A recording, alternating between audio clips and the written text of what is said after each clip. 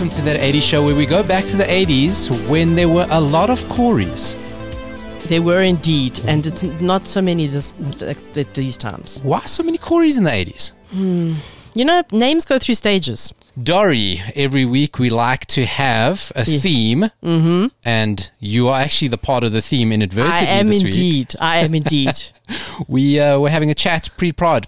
It's a thing you do as professional this people. What are we doing here? Professional this people. We said, what's going to be our theme for the week? And we said we never play Duran Duran or Depeche Mode. We don't play them enough. Yeah, hardly ever. So this week it's all the Ds. Every band today. If you're missing some D in your life, this is the show for you. Missing some D, no DPs. Even though Dory and Paolo, we are the DP. I just thought of that now. So speaking of DPs, brings me to David Hasselhoff. Dory, a few weeks ago, I think we did an immaculate thing of stretching out content over 3 weeks. David Hasselhoff. we flogged that horse. We flogged that, found 180 story and make it last for 3 weeks. David Hasselhoff auctioned off all his stuff. Nobody knows why. Great auction. Now, because I'm a loser, I spent some time on the auction site that David Hasselhoff sold all his stuff on. And the auction site is called liveauctioneers.com. And I was looking around and see what else do these people have. I can't believe it. What else do these people have? And in their archives, they did an auction for the Hollywood Wax Museum. Okay, now, wax museums are like dodgy at the best of times, right? I've never been to one, but I mean, obviously I've seen pictures online. You know, right? They work, they ambiguous, they shit, okay? Okay. So they auctioned off. I assume that they were replacing some of these wax figures. They were no longer current, or they were just, decrepit, and they needed to replace them. And I thought, let me go through this list. 170 different wax figures that were up for auction. I go, where are the 80s ones? Where are the 80s ones? Now, Dory. Who bought a giant life-size candle of their favorite 80s icon? Exactly. Happy birthday to me, right? So, Dory, now, I know you're a very good descriptor of pictures, okay? I want you to open up. I sent you something. We're going to put all these pictures on Facebook, That 80 Show SA. Are we? We know we're How many pictures are there? There are maybe 7 or 8. I just want you to scroll through them, Dory. Okay. It is a myriad of 80s type people. So first there, I love the A-Team. And who wouldn't love a life-size Mr. B.A. Baracus? I can totally see this in your bedroom.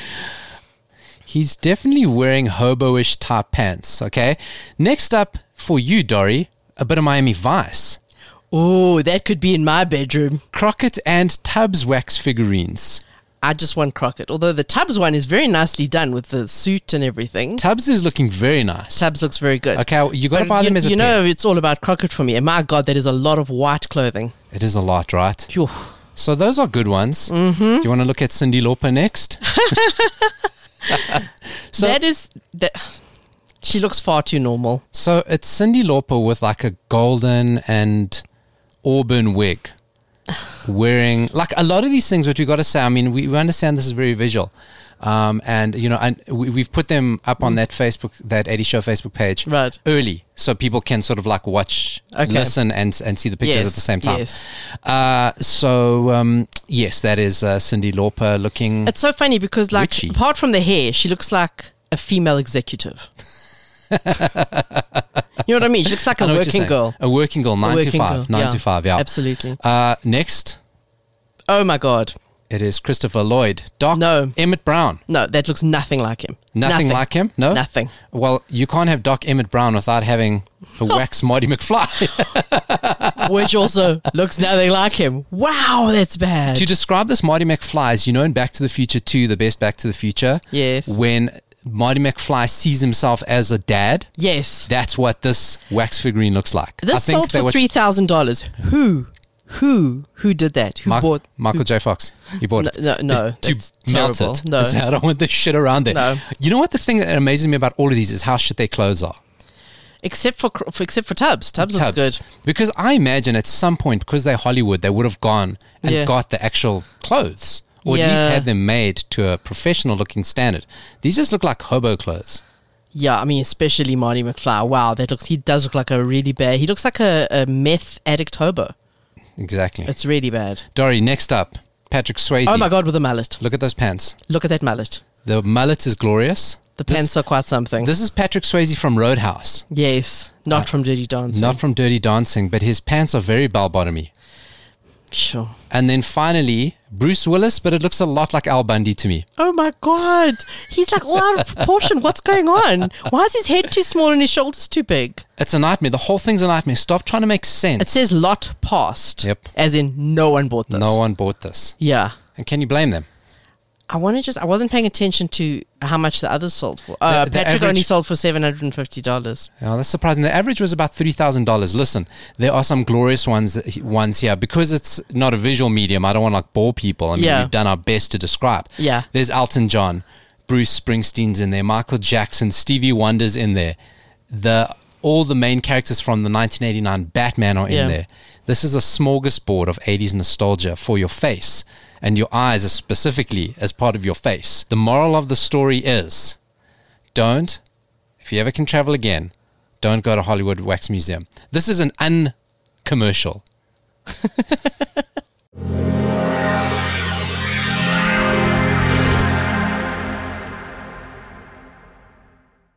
Let's remember some of those fantastic 80s movies next. Well, that's not the case this week, unfortunately. Oh, my word. You just called the wax figurines an uncommercial. Right. My movie review is an uncommercial this week. But it wasn't intentional. Oh, my word. In my memory, this movie was a good movie. And then I made the mistake of rewatching it last night. Because it is on Netflix. And it is not a good movie. This is definitely not a recommendation. This is it's Dory's movie reminder. I don't even think people should be reminded. Oh, but really? It's that bad. Wow. You know what? I think you and I are... I can't believe how good we are at this, in that we spent at least 5 to 8 minutes talking about pictures that no one else could see. And now we're telling people, listen to something I don't want you ever to watch. No. I mean, we're about 15 minutes in. We're fucking rock stars, Dory. Here's the thing. Let's allow for the fact that people have different taste, and what I think is rubbish, maybe somebody else. This movie has a 6 out of 10 rating on IMDb. Some people out there like it. 6 you know what people I'm saying? at least. At least 6 people in the people, world like this movie. So let me just... And the thing is, it does have a few things worth watching. So it is on Netflix. I'm not even going to tease it. It's called Against All Odds. Okay? Not the Phil Collins song. It is the Phil Collins song. What? This is the movie that the Phil Collins song is from. No, I did not know that. Yes. Now, here's the thing.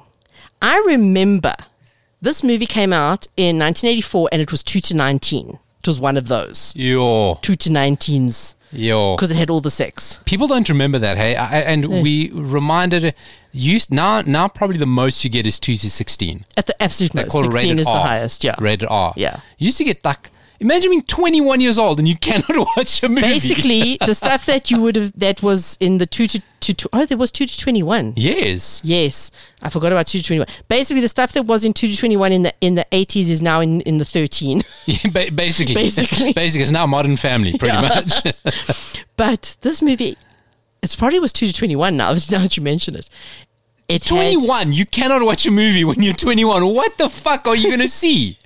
Well, this movie was all about the sex, apparently. So either it's been cut, or their idea of too much sex in the 80s is just whack. Because there was nothing. We've seen Game of Thrones. We got it. We're Literally, fine. You don't even see boobs in this movie. You see a hint of side boob. There's nothing. You do see Jeff Bridges' butt. Okay. So there's a little bit of gratuitous male butt. I think Jeff Bridges' butt now is definitely worth the 21. Back then, no, I think it's being cruel, but you need to be of age to see his butt now. So here's the thing about this film. It has an amazing cast.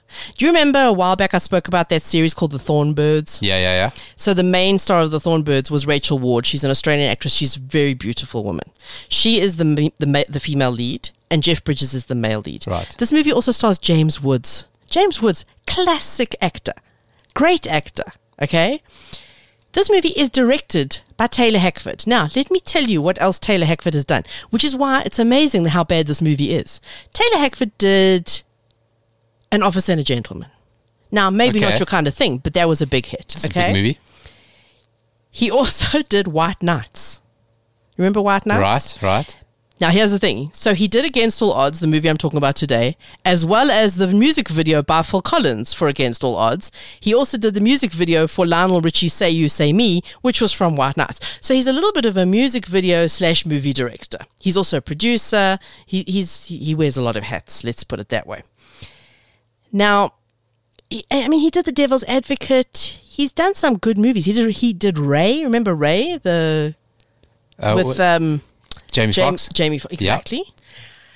So I see, it's Taylor Hackford. This is going to be such a good film.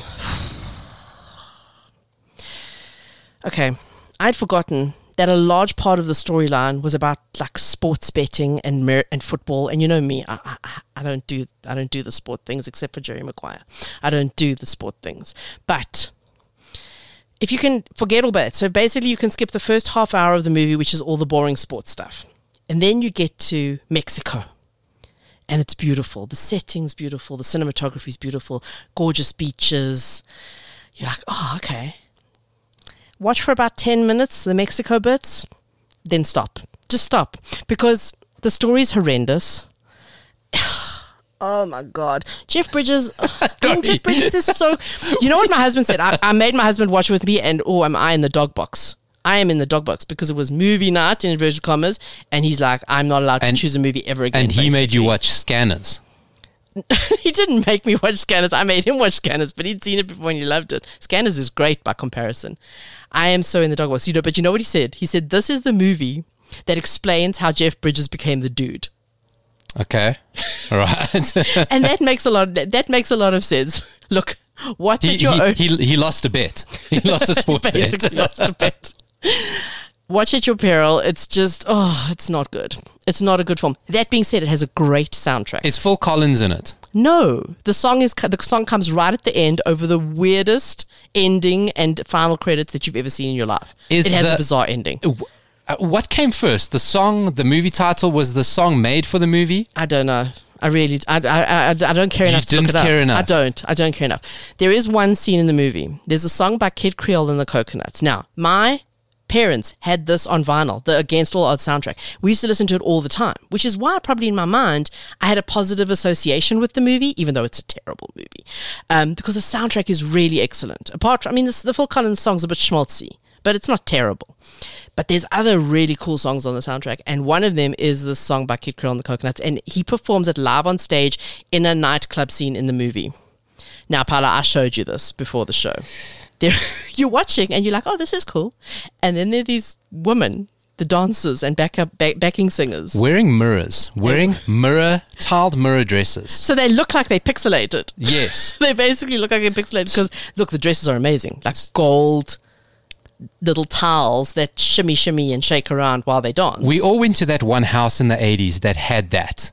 In the entrance, round a pillar or something. It was the little mirrored mosaics. Yeah. We all went to that house.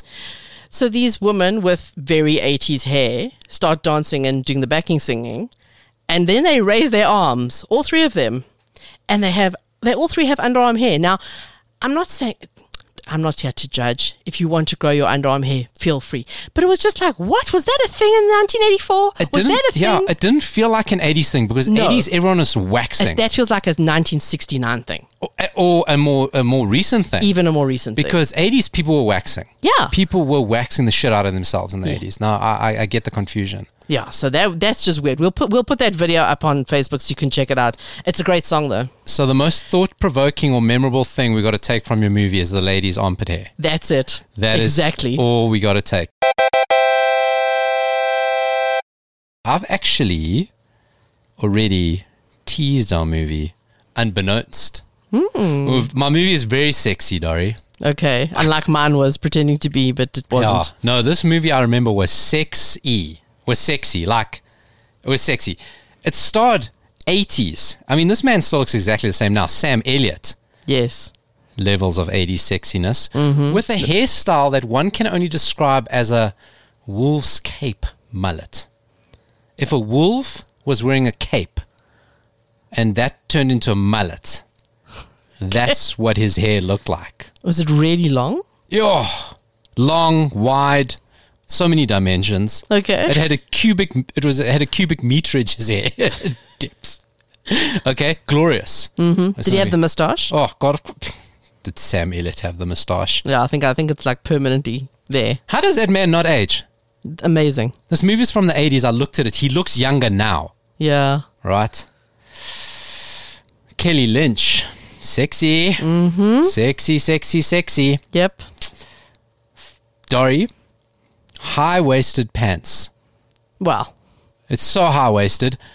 Jeans, high-waisted. yeah. Chinos, high-waisted. Were the jeans tapered? So tapered. So much so. There was such a part of this movie that Family Guy, which, you know, Family Guy brings you into pop culture. They did a spoof of this particular scene or Okay. this particular movie.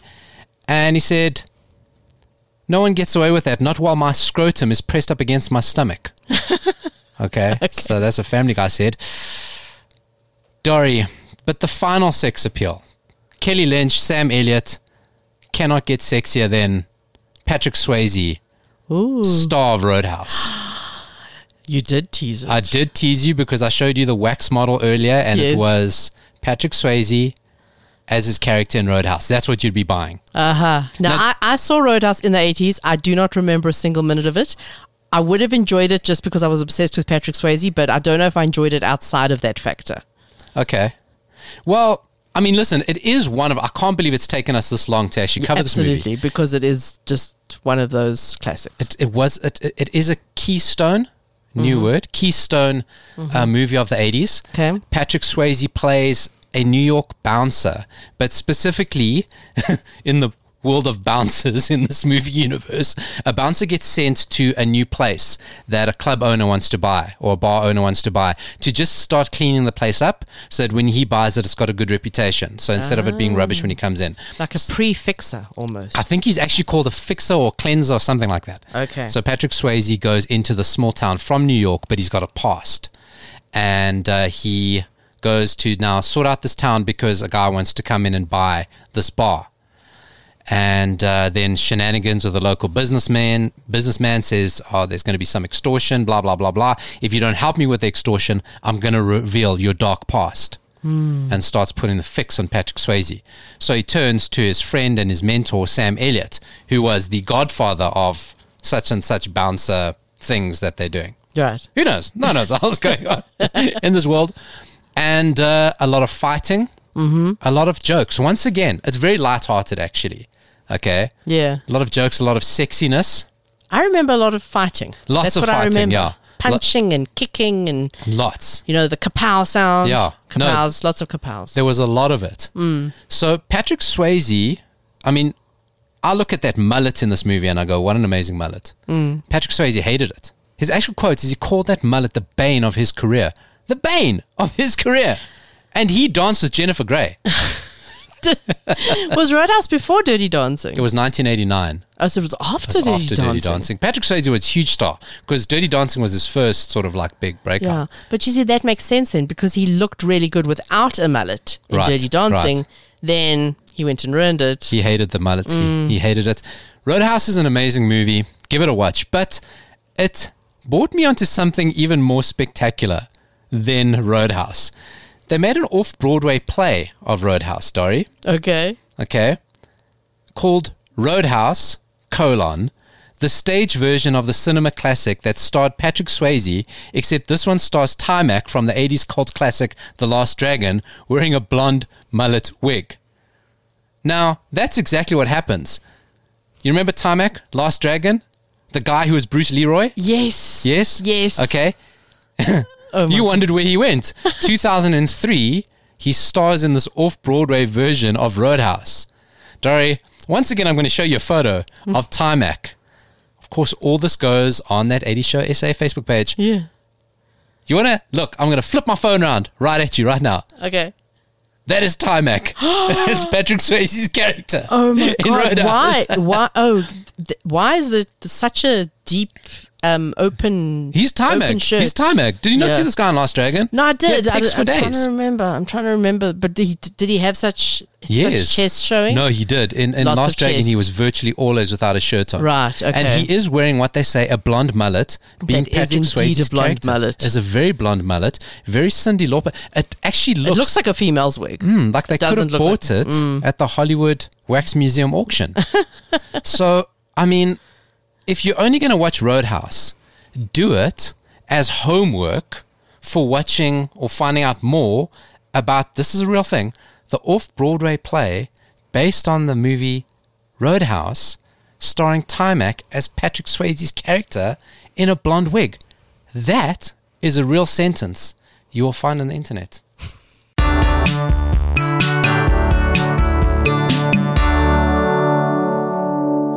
The Masked Singer UK. I come across this bit of news, which, oh my God, did it titillate me. The Masked Singer, I don't know if you've ever watched it. I haven't watched it. I know the basic concept. Aware of the concept, people get dressed up as pseudo Disney characters, very elaborate outfits. Yeah. They sing, and then a panel of judges needs to guess who that singer is. How famous do they need to be? There's varying levels of famous. I mean, Okay. I started watching the American one, but I couldn't get into it because I didn't know who the people were. Yeah. So for every, like, they always go, ooh, it's Beyonce. It's like, Beyonce's not going to be on the fucking Masked Singer, guys. Okay? Then they'll name somebody from a 90s boy band, and you go, oh, I know the boy band. I don't know that guy. Did he have frosted tips? And then there's an ice skater or like a NHL commentator. Oh, so they're not necessarily singers. No, they're not all singers. Okay? Can they all sing?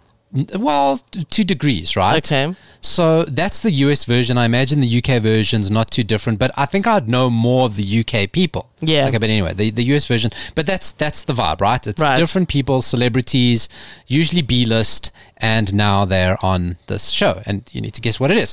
So in the UK one, a character pops up, okay, dressed as a Viking. Very cute Viking. All these characters are the costumes are amazing. They're so elaborate. Yes. Over elaborate. And there's a Viking looking a little bit like Asterix versus Hagar the Horrible. Okay. So that's what he looks like. Oversized head, skinny little human man legs. Right. Right? So now he comes on and he's going to sing. So I'm going to play you some of his songs that he sang. You're going to know straight away who he is because we love it. Okay. It took them forever to guess who he is. He didn't win it. Okay. But it took him forever. Here's his first song singing Scientist. By Coldplay.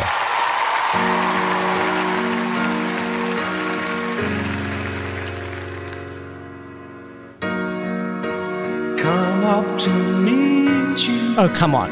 Tell you Right? I'm sorry. That's a very distinct voice. But doing a good job, right? Amazing. Well, I love him and I love the song. Just guessing. Numbers Did it play a bit more, right? Beautiful. pulling the puzzles apart. Okay, so that's one of his first songs. Right. I knew straight away who that is. Of course. You probably know as well. Another performance he does, a Fleetwood Mac song. This one's a little bit ropier. The head was very big. Right. Again, obviously. Yeah. There'll be no more crying.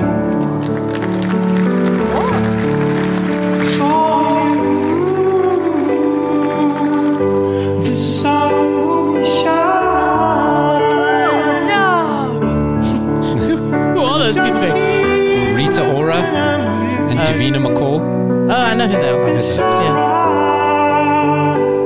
So that's him singing a Fleetwood Mac song. Again, you can hear straight away who it is. Yep. But they figured out he is obviously a singer, okay? Because they know it's a singer.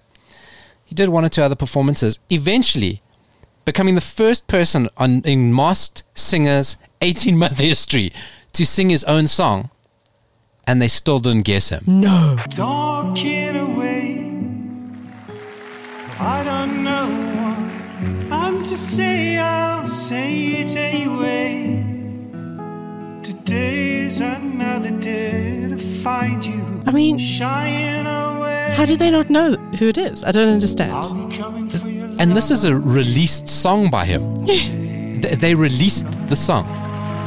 Maybe it's because, are they all very young? The panel? No, Like- they're old enough to know. So Davina McCall and there's another guy. Yeah. Who were Davina McCall, I think she was a TV show host and Yes. hosted TV shows. Yeah. Rita Ora is younger, but I mean, she's a musician. But she's not that young. She's not. And come on. Right? Amazing. I'm going to have to watch this. Is this all on YouTube?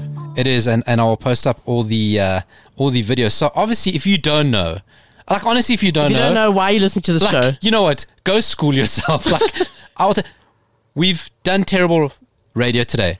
We spoke about pictures that we saw.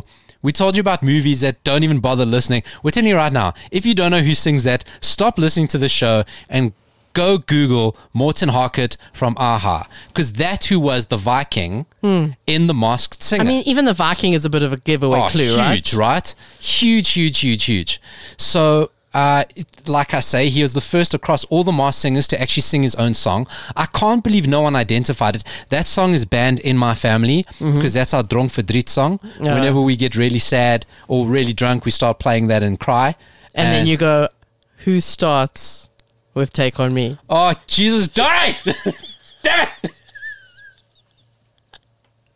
it! How dare you? How dare you do such a thing?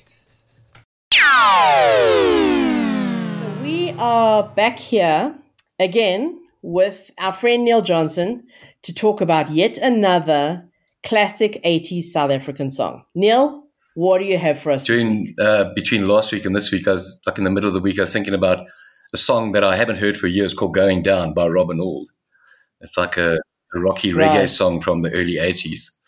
And so I actually asked Robin and Mark Vass, like, has anyone got an MP3 of it, you know? And Robin got back to me saying, like, well, no, he hasn't got one. He's trying to do it onto MP3, but it's not compressing. And then Mark just did it and sent it to me. So it was great listening to it. And then it got me thinking about the song today. It's called Baby, You've Been Good to Me. And it appeared. Okay, before we get into the song, we have to give everybody some background on who is Mark Vass, because I'm going to have Mark Vass on the show very, very soon, because he is very important to South African music, but a lot of people won't know who he is. So let's give him There's so many interesting people online who are doing great things around South African music, and Mark Vass is one of them. I know Mark when he was in a band called Metamorphosis. Crazy front man, crazy absolutely. time. But then subsequent to that, I met him, socially, and he's quite an astute businessman. He's been living overseas for quite a while. But I also think that he either bought or was inherited a whole record library, like a repository of South African music from the SABC record library.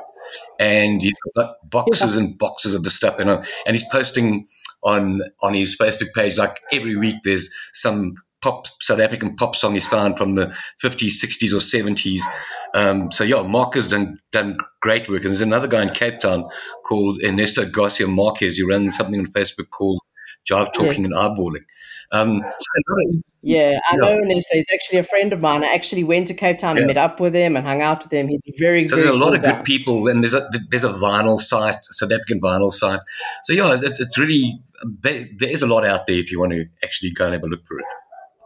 But getting back to the song, I mean, Robin Auld's first album was released on Warner Brothers, on Weir Records, which is a major label in South Africa. It was called At the Corner. And there were some great songs on it, like the title track and a song called Leon, and I remember a song called Rosaline. But the album really didn't do anything. But he was a good-looking surfing boy, and that's the way they positioned him. And so things didn't last long at Weir, just that first album. And then the second album came out. It was a mini album. There was a guy in Cape Town called Paddy Lee Thorpe who ran a company called Mountain Records. And Paddy had gone back to the 70s. He had done stuff with Pacific Express and Jonathan Butler and Robbie Jansen and Basil Coetzee, Eddie Nederlander. In fact, he also produced the first like David Kramer album. So he had this nice little Cape Townian record company, and he signed Robin. And in 1983-84, they released this what they call the mini album. It had 7 tracks on it. And one of the songs was this thing called Baby, You've Been Good to Me, which got extensive airplay. It wasn't a major hit, but it was like a nice love song. And I remember speaking to the producer, Kevin Shirley, who was like the in-house producer at Spaced Out Sounds, one of the recording studios in Cape Town, years later. And we were talking about that particular song. He said, "Did you know that the song is actually about Dagga?" Oh, wow. I didn't know that. What? And he says, "No, man. Like Robin came in and wanted to do this song about Dagga, and it was a good song, and there was a nice hook in it and everything.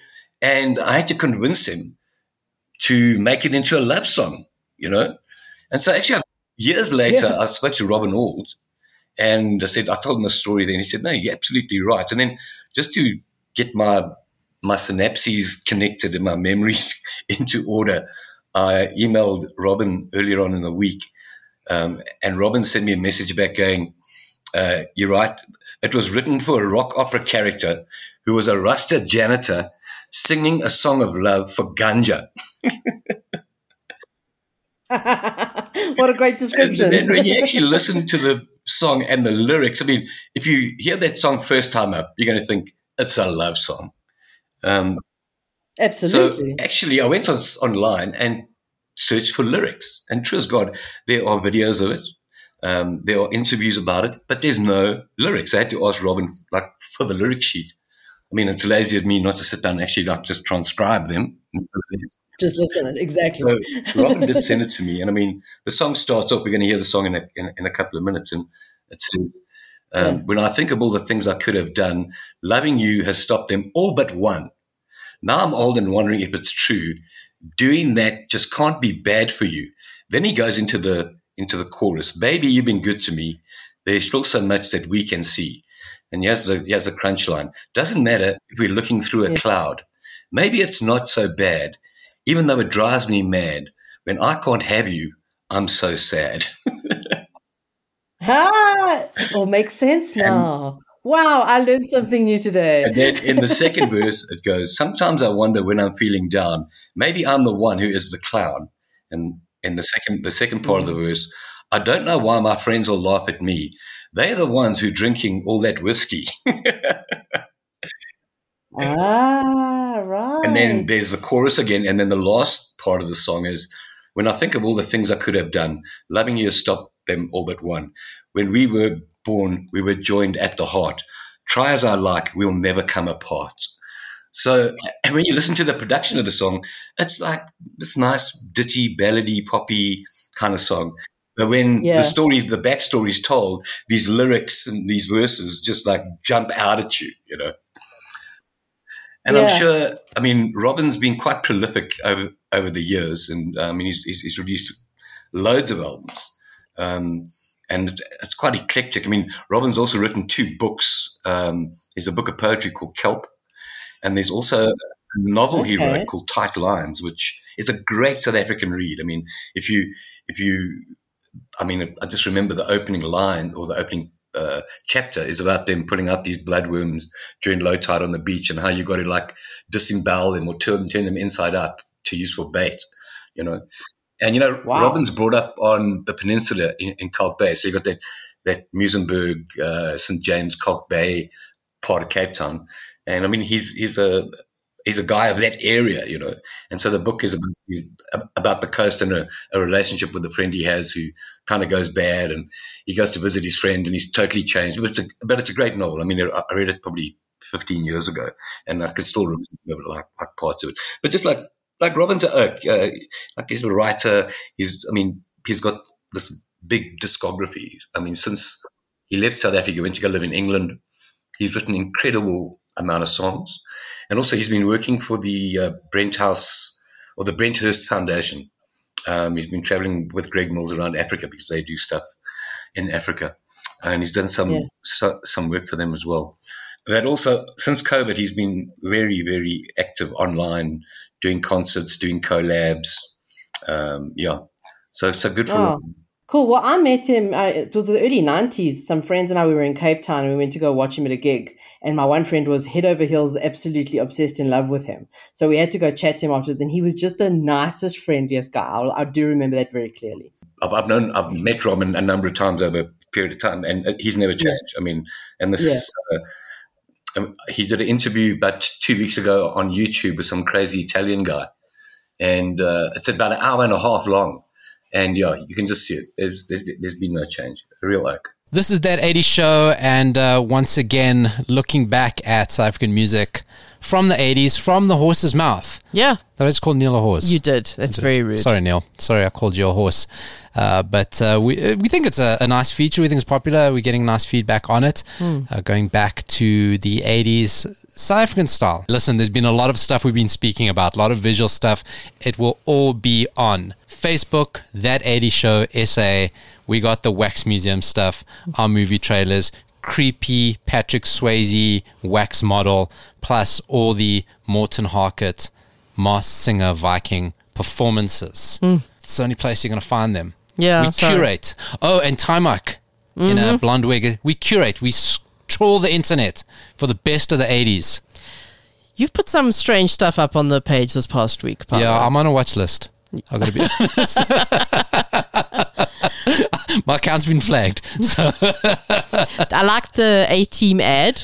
That was cool. yeah. You know, so why I posted that, it was my birthday last week. Yes. And I just go, shit, like 8-year-old me would have been like making sure my parents saw that ad constantly. I was a spoiled little shit. I had all the A-Teams. I had that whole set and everything. So, I mean... What do you mean had? Surely have? I still have them. Actually, I still do have them with all the weapons. I was actually watching that ad. I go, interesting. Mine came with a different set of weapons in that one. But yes, it was a A-Team ad.